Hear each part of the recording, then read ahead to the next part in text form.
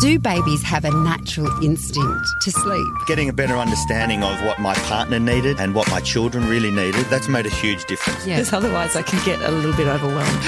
Yeah, I think lots of parents can relate to that. You're listening to Kindling Conversation with Siobhan Hunt. Separation and divorce are an unhappy reality of life. When you have young children, the experience can be upsetting, confusing and incredibly lonely. So where do you go for support? Matt Godfrey found himself in the middle of a separation with a 1-year-old son. He found it difficult to find the kind of emotional support he needed, and so 6 years on, he founded the Fireside Project. Hi, Matt. Welcome. Hi, Siobhan. Nice to be here. What is the Fireside Project?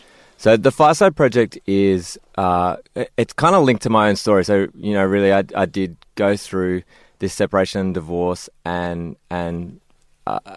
6 years on, I was kept being haunted by the idea that, you know, it was actually really difficult for me to find the spaces that I needed to process what was going on. And there was a lot of things that I kind of craved in that time that I just couldn't find.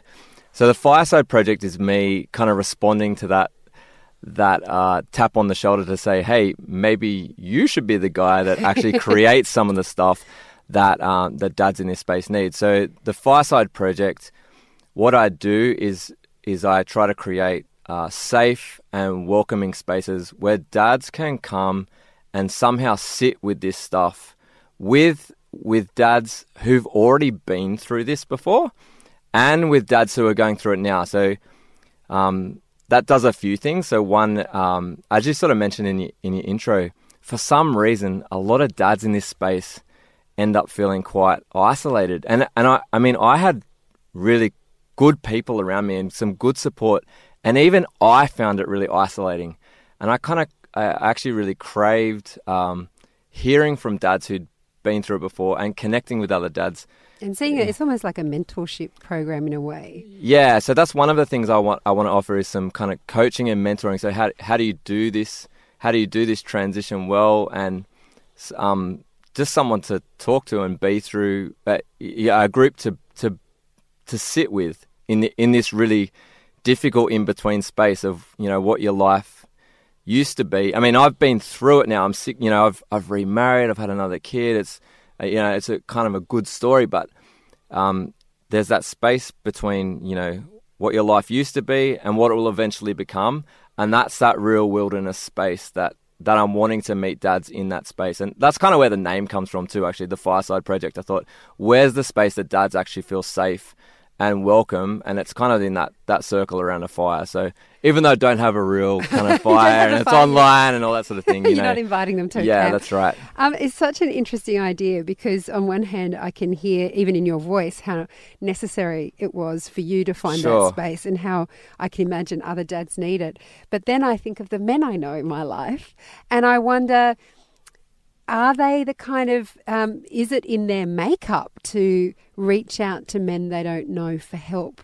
When oftentimes you will hear that the challenge for men and their sense of masculinity is to actually ask for help in the first place. I mean, is that something for you, an obstacle to overcome, do you think? Yeah, sure. So it's kind of not culturally normal for men to reach out for help, and it's seen as a weakness, which is a real shame because it's a strength. I think the unique thing about this, right, is that you can't ignore the fact that you need help when you go through separation and divorce. There's such a kind of perfect storm of things that are so hard that it's you can't really ignore the fact that you need help. So I think that's one of the reasons why maybe some dads will reach out. And I guess, yeah, a big challenge for me and a big consideration for me is, you know, how do I craft this in such a way that men actually want to be part of it, and it suits the way men grieve and things like that too. So, you know, man grief projects is a bit of a thing. Like men often,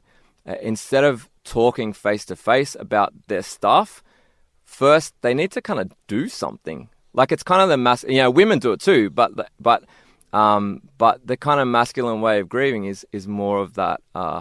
Of doing something, make it into something, create something beautiful out of the pain first, and then you're happy to kind of open up about it. So, that's interesting for me because I'm just a bit of a talker. I'm happy to do the talking and all that sort of thing. But yes, that's definitely a consideration for me. And men generally kind of need to ask questions about this because it's not just divorced dads that have that kind of some stuff going on that they need a space to be with it in a way that makes meaning out of it. It's and help to process it. Yeah, and help to process it. Yeah.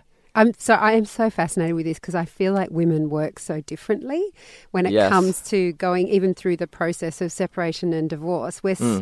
And I am generalising here, but so many of us find it so easy to catch up with a friend. We could be going for a walk. We could be having a coffee. We could be getting our nails done. We could be doing anything, anywhere. And most of us, if we're with a friend, will feel comfortable sharing our troubles and what we're going through. Yeah. But on the flip side, it seems like it is incredibly difficult for men to express those kinds of feelings. Yeah, just to go along with that generalization, because we need to do it to talk.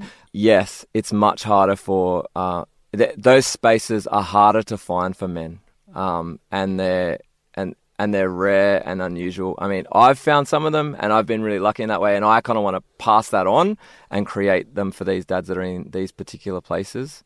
One of the weird experiences I had was that no one knew what to do with me.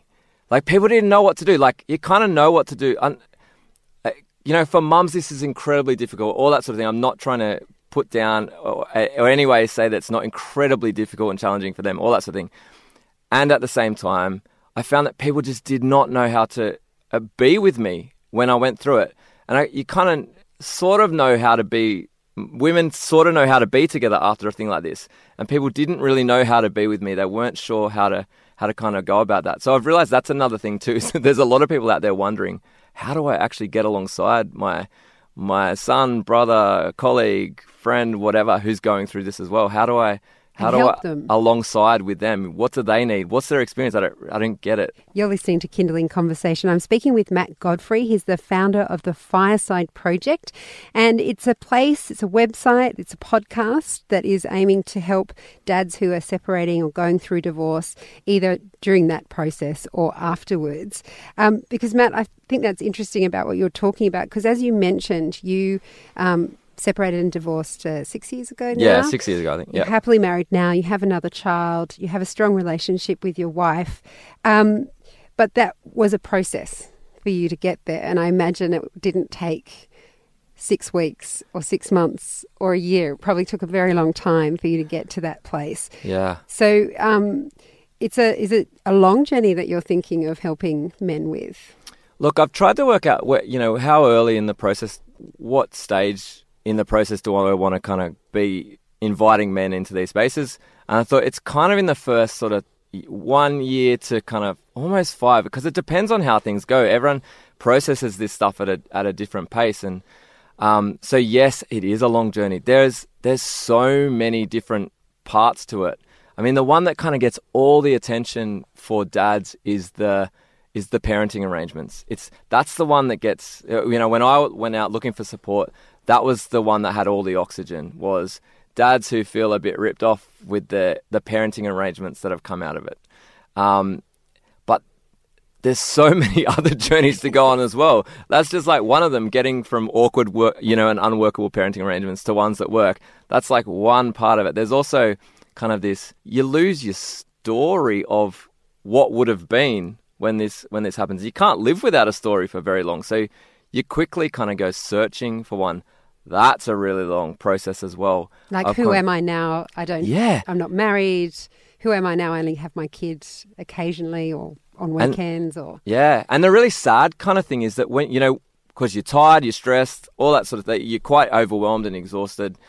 So, and when you go looking for a new story, you kind of default to what society kind of says about me now as a dad.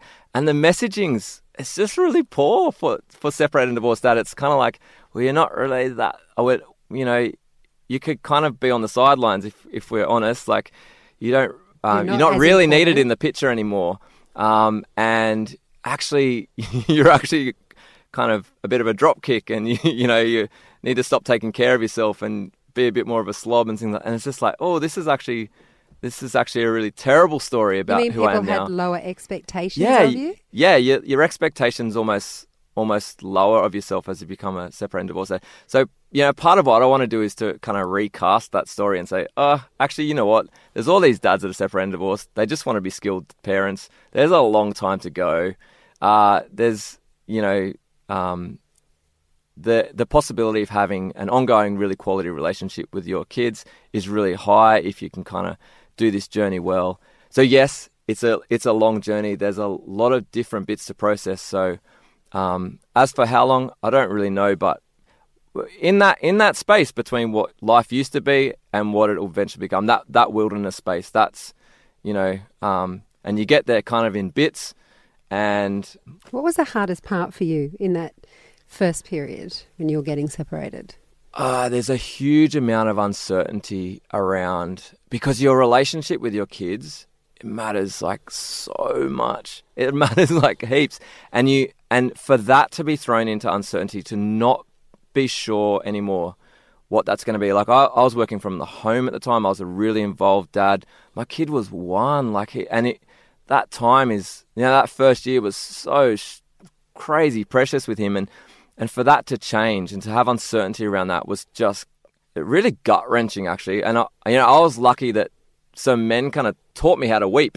Gave me permission to go, you know what, this is too much. You can't cope with this. Grief is the appropriate response in this situation. And yeah, that was really, really awful thing to experience. And yeah, that was...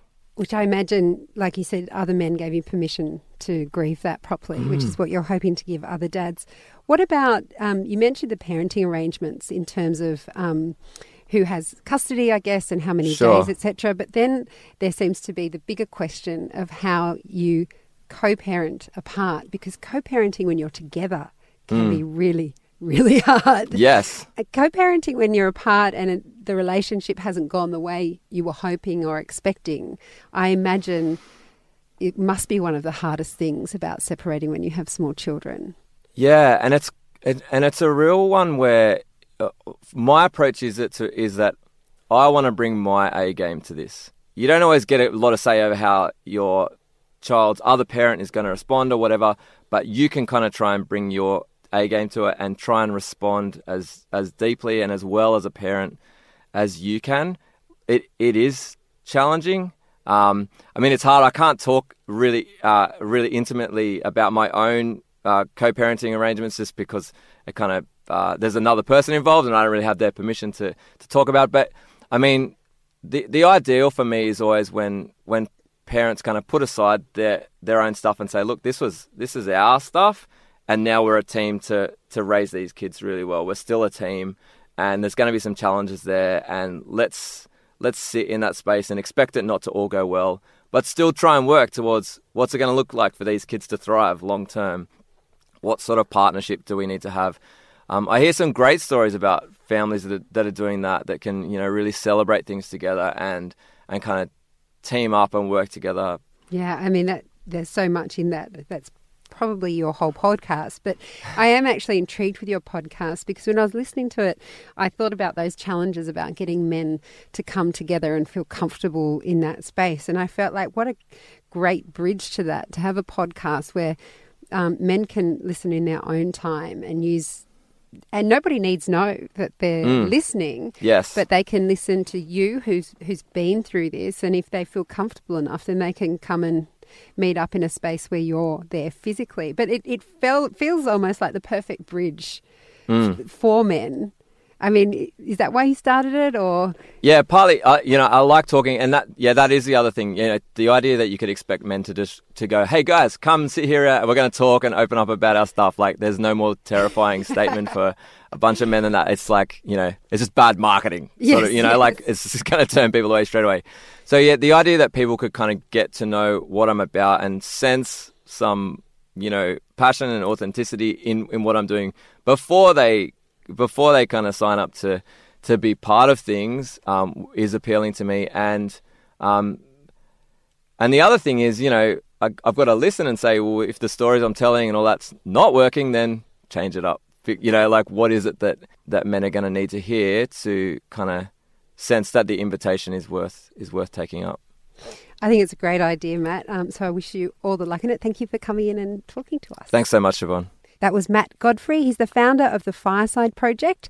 We'll put links up to his website and the podcast. Just head to kindling.com.au. You've been listening to Kindling Conversation. If you enjoyed it, there's plenty more where that came from. Find other stories and interviews at our website. Just head to kindling.com.au.